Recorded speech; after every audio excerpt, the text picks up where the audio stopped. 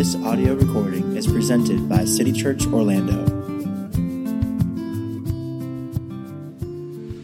If you're new with us, we're going through Mark's Gospel as a series. We've been going for several months, if not a year at this point. We're in chapter 12.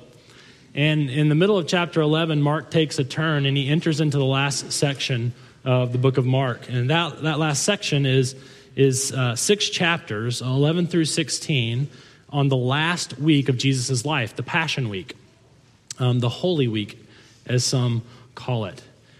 And Mark, slows his gospel down to a snail's pace, and he kind of explains Jesus' last week and a lot of details in it. If you were with us, you'll remember that on Sunday of Holy Week, this 2,000 years ago, on that Sunday, Jesus traveled uphill from Jericho with tens of thousands of pilgrims, with revolutionaries, with those going for the Passover feast in Jerusalem, thousands and thousands of men, women, and children going with him. Massive crowds, mega crowds, Mark says.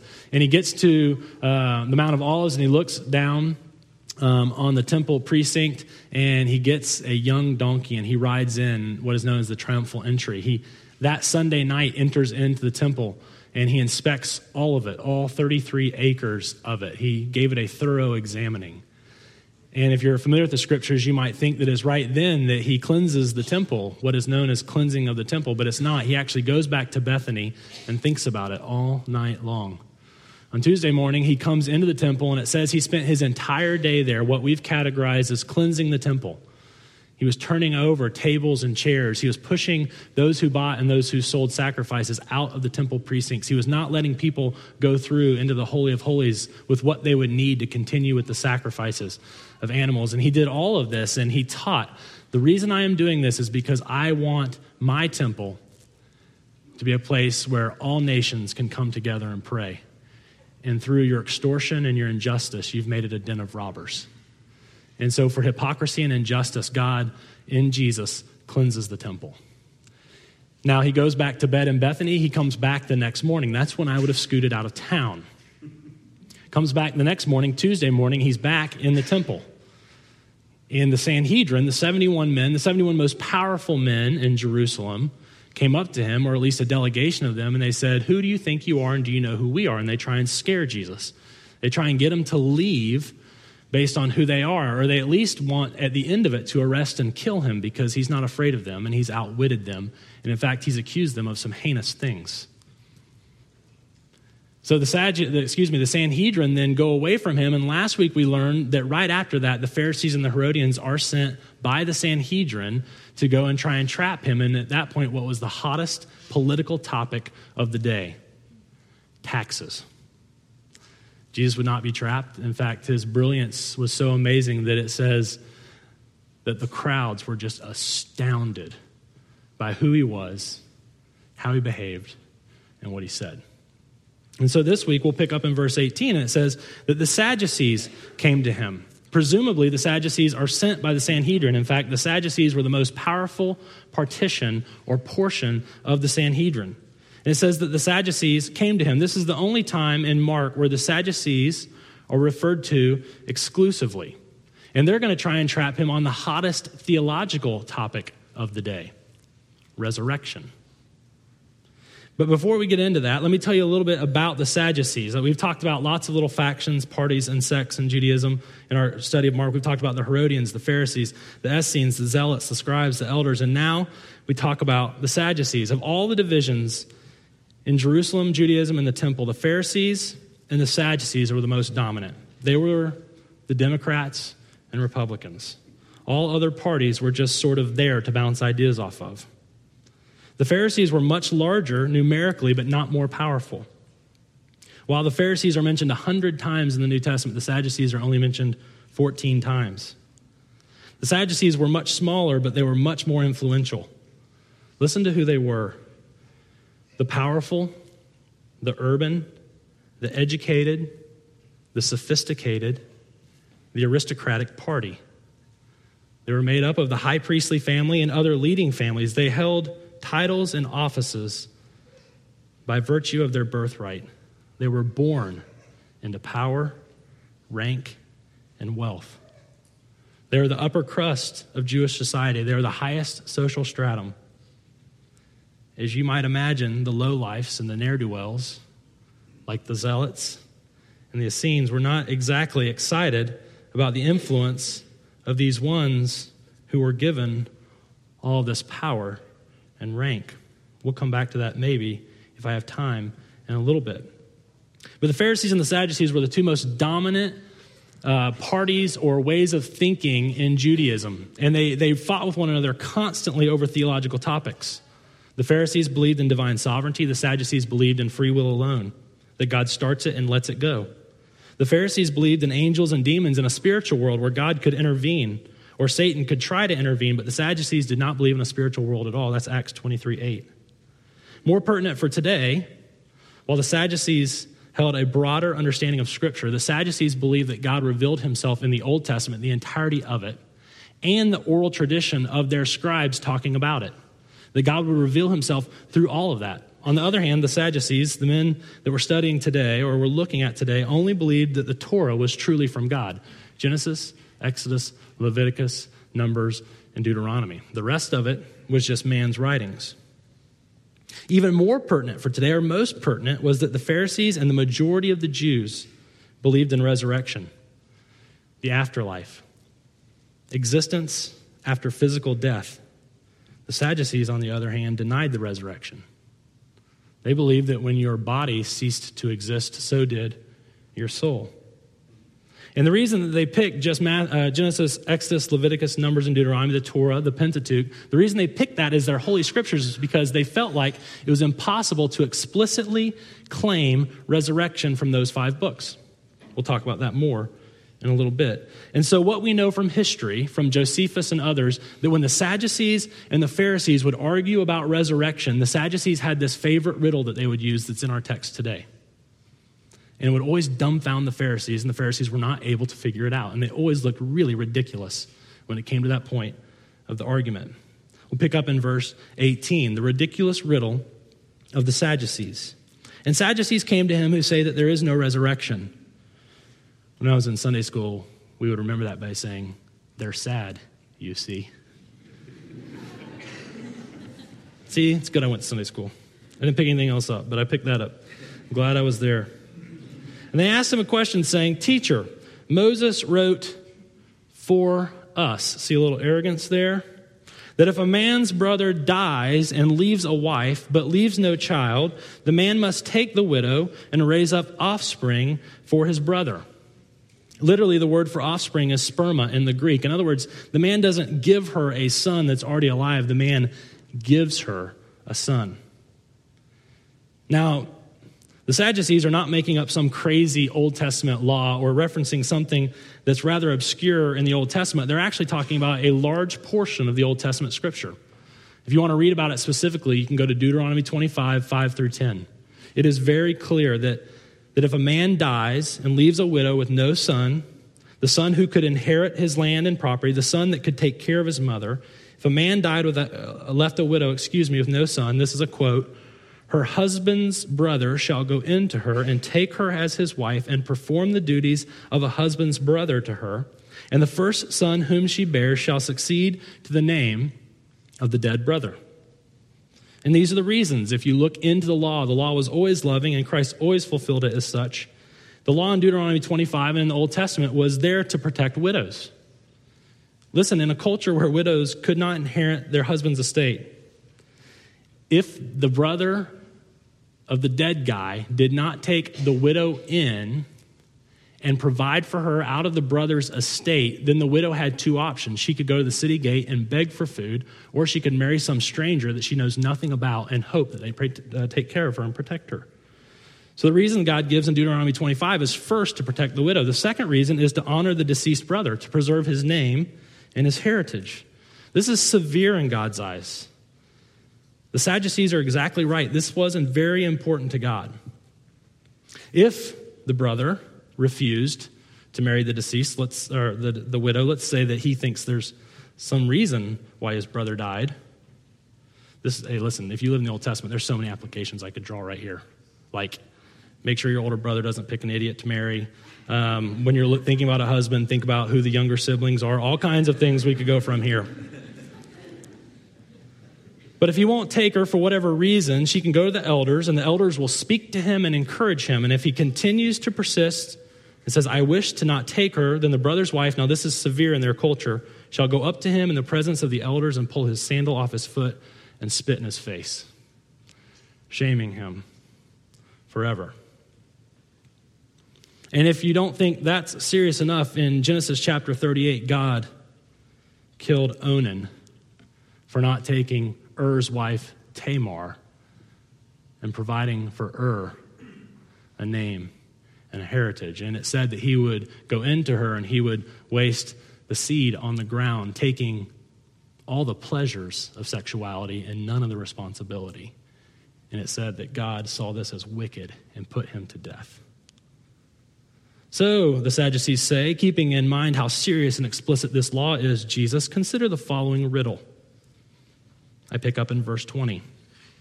There were 7 brothers. The first took a wife, and when he left no offspring, and when he died, he left no offspring. And the second took her and died, leaving no offspring. And the third likewise, and the 7 left no offspring. Last of all, the woman also died.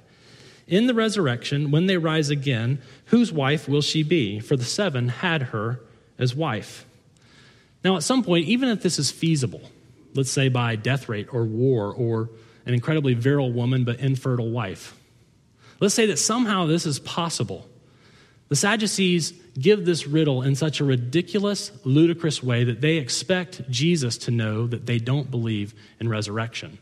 And their point is this: they're hoping that Jesus will get trapped by their ridiculous question and give a ridiculous answer. You remember right now, all they're trying to do is get Jesus to lose popularity with the crowd so they can arrest and kill him and not have upheaval on their hands by the revolutionaries. And so this is essentially the question that they're asking to Jesus. Will they cut her up into 7 pieces? Will she multiply herself 7 times? Will she, as one woman, serve 7 husbands in the heavens? Will the first have her because he was first, or will the last have her because he was last? And this is essentially the question they're asking Jesus. Which of these men will have less, will be robbed, will have an inferior afterlife to the present? Because you see, the Pharisees would argue there is an afterlife. There is an existence after death. It's largely the same categories of what we're experiencing now. It's just a little more glorious, and it is without end. There's no death in it. And so the Sadducees would say, well, if that's the case, what man will go to heaven and have less than what he had on earth? And so which one would have this woman? God clearly cares about it's called the Levirate law, where we take care of widows and the brother marries her. He clearly said that. And what you're making up from our perspective about resurrection violates that, because one of these brothers will go into the heavens and have less than what he had here. And it always stumped the Pharisees. Let's look at Jesus' response. Remember, in this whole series of the last week of his life, he is always being asked questions where the religious leaders are trying to trap him, and he's always brilliant in his response. He always answers the question, but never directly. Verse 24, and Jesus said to them, is this not the reason that you are wrong? Because you know neither the scriptures nor the power of God. First, he doesn't answer. Instead, he says something quite emotional and strange for Jesus. You're wrong. And at the very end, he says, you're quite wrong. The word he uses for wrong here is where we get our word for planet, and it literally means in orbit, way off base. He says you're wrong, you're in orbit, you're way off base, you're so out of the ballpark because you don't know Scripture and you don't know the power of God. We'll look at Scripture first, verses 26 and 27, and then we'll look at the power of God, verse 25. Pick up with me in verse 26. And as for the dead being raised, have you not read in the book of Moses, in the passage about the bush? I love that. That means Jesus didn't know it was Exodus chapter 3. I love that. I love that he's just like, hey, that passage about the bush, you remember that one? It's a huge passage in Israel's history, and I love it that he says the one about the bush. It makes me feel good about my lack of memory. How God spoke to him saying, I am the God of Abraham, the God of Isaac, and the God of Jacob. Verse 27, he is not God of the dead, but of the living. You are quite wrong. So he quotes Exodus chapter 3, verse 6. It's also a direct quote of 3:15, 3:16, and 4:5. And he says, God said, I am, present tense, the God of Abraham, Isaac, and Jacob. The patriarchs may have died centuries ago, but they do not cease to exist. They're with me now. He did not say, I was the God of Abraham, I was the God of Isaac, I was the God of Jacob. If that were the case, he would be God of the dead and not the living. And Jesus teaches what we learned this week in City Bible Reading. Jesus teaches a view of the body and the soul, that ultimately they will be bonded together forever. But at some points in our existence, they can be separated. Matthew 10:28, do not fear those who kill the body, but cannot kill the soul. Rather, fear him who can destroy both soul and body in hell. Irony of ironies, the Pharisees are right. This is the first time where Jesus sides with the Pharisees in an argument. They probably have no idea what to do with themselves. The Pharisees teach, and Jesus confirms, there is a life of glory with no end, no death, no corruption. That in the new heavens and the new earth, death will be defeated. I was thinking about this week. I was dreaming about the new heavens and the new earth. I was considering where the brothers and sisters of Jesus by faith will go forever. And I was thinking about news as it was coming across my desk, whether it be news on MSNBC, news on NPR, news on my email, news wherever I ran into it. And I thought of all the places where the new heavens and the new earth will deal with what is our reality now. In the new heavens and the new earth, no animal will commit violence against another animal. The lion and the lamb will lay down together in peace. I don't remember where I heard it or who was involved, but I remember a couple of bears killed a weaker bear in a zoo, and onlookers were shocked in horror. In the new heavens and the new earth, no natural event will cause pain, loss, or death to humans. Tsunamis, floods, and the like. Incapable of injuring human beings. In the new heavens and the new earth, no animal will cause pain, loss, or death to humans.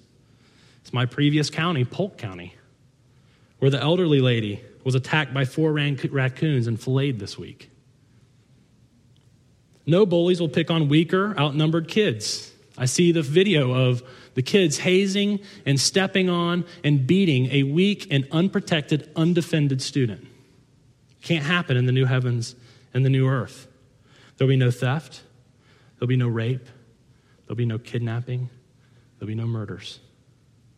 You won't get a call from your dad hearing of an irregularity in a nuclear stress test that demands further tests when your dad never calls and he decides to call, so this must be important. You'll never get an email that from a friend, speaking of a friend whose long battle with depression ended in suicide. Most important to me this week, although those are radical ideas that I look forward to, and I'm glad on this count that the Pharisees were right, the heavens will also be a place of non posse peccare, not able to sin. I'm really excited about that. Just this week, a friend had to call me and tell me about a place where I judged him and used him. And he sought for me to repent, which I did. And at the end of it all I did, from my perspective, was made fun of him. But I was exposed as insensitive, selfish, self-centered, willing to use someone I loved to look good or be approved. A laugh was more important to me than him. Not able to sin. So Jesus uses the Sadducees scripture. You see this, he goes to Exodus. He goes to the first 5 books of the Bible, and he says, listen, there is life after death. It does not say, I was the God of the patriarchs. It said, I am, present tense, right now, abiding by my promises to them, keeping them alive, and I will fulfill every word I said to them. But we go back to our text, and we go back to the riddle, and we wonder, is Jesus going to look ridiculous? If there's life after death, the question of verse 22 remains, whose wife will she be? And Jesus answered, remember, he said, you're wrong about the scriptures, which he meant Exodus 3:6 and beyond. And he says, you're wrong about the power of God. Look with me in verse 25. When they, all 8 of them, rise from the dead, they neither marry nor are given in marriage, but are like angels in heaven. Listen, this is what Jesus is not saying. I don't have a front pocket for my pen this week, so my nerdiness is being thwarted. He is not saying that we'll be like angels in every regard, but he's saying in this regard, in this realm of marriage and sex, we're going to be like angels. Now, I got to tell you, I looked for a loophole all week. I scoured every resource I have, hoping that someone would say it doesn't say what it says. I couldn't find one. And the reason I'm hoping, honestly, that it doesn't say what it says is because I love and enjoy my bride. I love and enjoy marriage. And I love and enjoy sex, all based on the incredible grace and unconditional love of God. I texted a friend this week. Yesterday, actually, we had Waleed's, which is Mediterranean food, the best Mediterranean food in the world. It's on Lee's.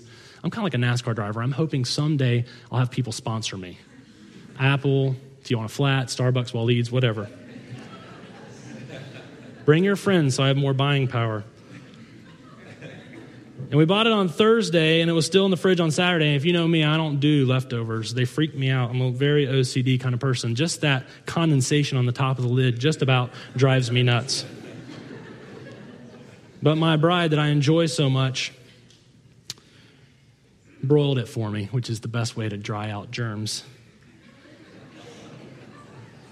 And I texted my friend and I said, Waleed's, like wine and women, gets better with age. I absolutely believe that. And so I'm kind of shocked to find out. I've always known this passage was here, but I was hoping smarter people than me could tell me how it's not here. And this is what I learned this week. That the Sadducees and the Pharisees both on this account were quite wrong. The Pharisees thought you would go to heaven with your wife and you would live forever with no death. But the New Testament teaches the resurrection life is not a prolonged earthly life with the same categories, patterns, and taxonomy. It is a new dimension altogether. 1 Corinthians 15 says that the glory of the heavenly body is of another kind altogether compared to the glory of the earthly body. It's like the difference between the sun and the moon. I love this quote. I love this quote because it speaks of the connection and the otherworldly reality of now and then. It's from a commentary. The glorious realities of the life to come can no more be accommodated to the pedestrian routines of earthly life than can butterflies be compared to caterpillars. Present earthly experience is entirely insufficient to forecast divine heavenly realities. We can no more imagine heavenly existence than an infant in utero can imagine a Beethoven piano concerto or the Grand Canyon at sunset. Resurrection life, what Jesus is preparing for those who trust in him, will surpass our wildest imaginations, 1 Corinthians 2:9. Resurrection life will not be coming back to life, but in a sense, it will be experiencing true life for the very first time. The scriptures tell us that physical life is a dim analogy for what resurrection life will be like. It will not just be life after death, but life without death. And so I thought about my love that God has put in my heart to love things that are good, and my love that is idolatry, that looks for something out of marriage and sex that I should not get there. And I just started to think about, why would this be that there would be no marriage and no sex in heaven? I realized that marriage and sex will be rather unnecessary in the new heavens and the new earth. This is not an exhaustive list, and this is not a list of most important to least important, but here's some of the biblical reasons why God gives marriage and sex. First, procreation, the propagation of the human race. Procreation and propagation, the extension of the church. One of the main reasons He clearly says he gives marriage and sex for procreation and propagation, but it's not necessary in the new heavens and the new earth. There will be no death, and there will be no need to replenish.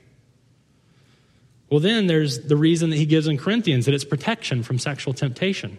That he gives a man a woman and a woman a man, and instead of them being tempted from outside of that marital relationship and bringing shame on the church, he gives a husband or a wife so that we can be satisfied and bring glory to the church. But protection from sexual temptation, non posse vicare. And then I thought, well, another reason is what David and Bathsheba do when they comfort one another and they give one another solace in the midst of suffering and loss. That won't be necessary since there will be no sin and no death. But to me, the most proactive reason for why God gives sex and marriage is for proactive sanctification. I think he gives it to us so we grow in the knowledge of the love of God. That for some of us, so that we can understand the rest and the satisfaction and the pleasure of having vulnerability met with unconditional love. Vulnerability met by intentional pursuit. Vulnerability met by blessing.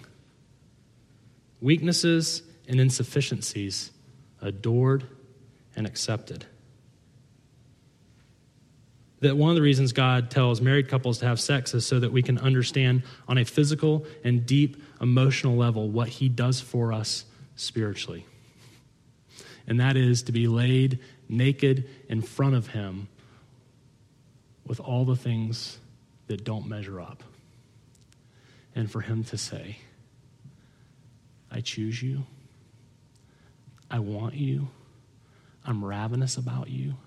I sing over you like a bridegroom sings over his bride. I want you. I want to bless your vulnerability. This draws me to repent. When my wife meets the inadequacies of who I am with blessing and love and desire and tenderness, it makes me want to repent and tell God what he already knows about me, which is insufficient, inadequate, in rebellion, and doesn't measure up. And the Bible says that when I confess my sins, he is faithful and just to forgive them and cleanse me of all unrighteousness. I'm not talking about sex. I don't think we'll have sex with Jesus in heaven, but we will be his bride. Something deeper and more full. All of our longings and needs that aren't met in sex will be met in him.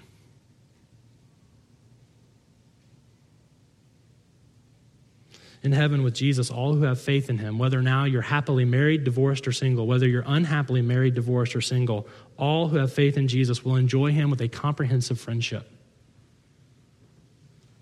A sense of being intimately known, an entrance into an unbreakable covenant, a rapturous and deeply satisfying love, the most intimate of friendship. I'm not making this up. It's in the Bible. From a biblical perspective, although I often think too much of it and idolize it, and although I often think too little of it and disrespect it, marriage is a windshield. It is to be looked through at the love of Christ for you. It is not to be stared at. From a biblical perspective, marriage, for those God gives it to, is like a bike with training wheels. He gives us something to lean on until we can actually ride our bikes. Marriage, one commentator said, is like children playing dress up in adult clothing. Every wedding is a pointer to the grander wedding and the more enduring set of vows. And so while I have to admit today I'm sad and actually angry that I won't be married and have sex in heaven, I have to trust Jesus that what he has is better, more full, and amazing. So if this is the afterlife, let's say I lost you on that whole sex part. I'm totally okay if I did. Let's say the part I said before that about nature not attacking itself and nature not attacking humans and humans not attacking themselves and humans not attacking other humans and humans not able to sin against one another. Let's say that was intriguing enough to you. Not that the gospel would sound credible to you as an unbeliever, but that it would sound incredible. Not that you could get your mind around and grip the gospel, but that the gospel would grip you. So if that's the case for all of us, how do we enter in to the new heavens and the new earth? Go back to what Jesus said. They didn't understand the scriptures. I'm back in verse 26 now. The story about the bush, how God spoke to him saying, I am the God of Abraham. I'm the God of Isaac. I'm the God of Jacob. When God defines himself in the Old Testament, I don't have time to give you a lot of this, but when he calls Moses to go be the deliverer of God's people out of Egypt, Moses is scared, and God says, I'll be with you. And then Moses said, well, who should I tell them is sending me? And he said, this is my name. I am. I exist. I'm present tense. I am. And then he says, I am the God of the patriarchs who have died. While they have ceased to be, from one perspective, I continue to be, and I am.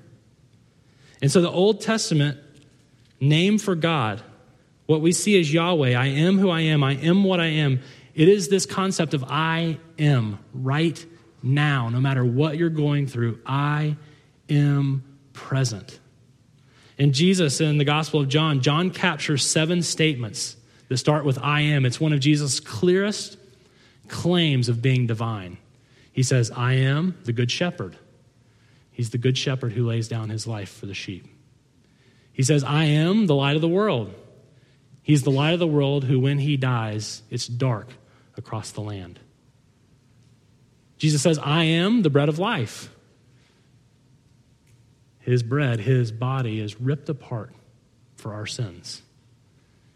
Jesus says, I am the resurrection and the life. That this is the story of the gospel. That Jesus endured an experience of death beyond any category that we should have experienced, so he could give us an experience of life that is beyond any category that we should experience. That he bore the death that we should have died and gives us a life and a world without death. He was buried so that we would transcend the grave. He went through death so we could enter a world without death. Let's pray.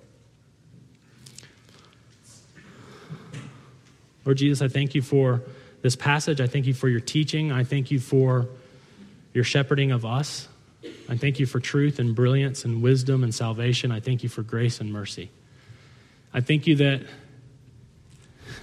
due to your grace and calling, we can be wrong sometimes and discover that later. I thank you that when we sin, you die for us. I thank you that when we want to love, you empower us. I thank you for life change in me and my friends that I've witnessed over the last 2 years that speaks to your gospel power. I thank you as I look at these men and women for the testimony it is to my heart that you are, you exist, and you're saving. In your name we pray. Amen.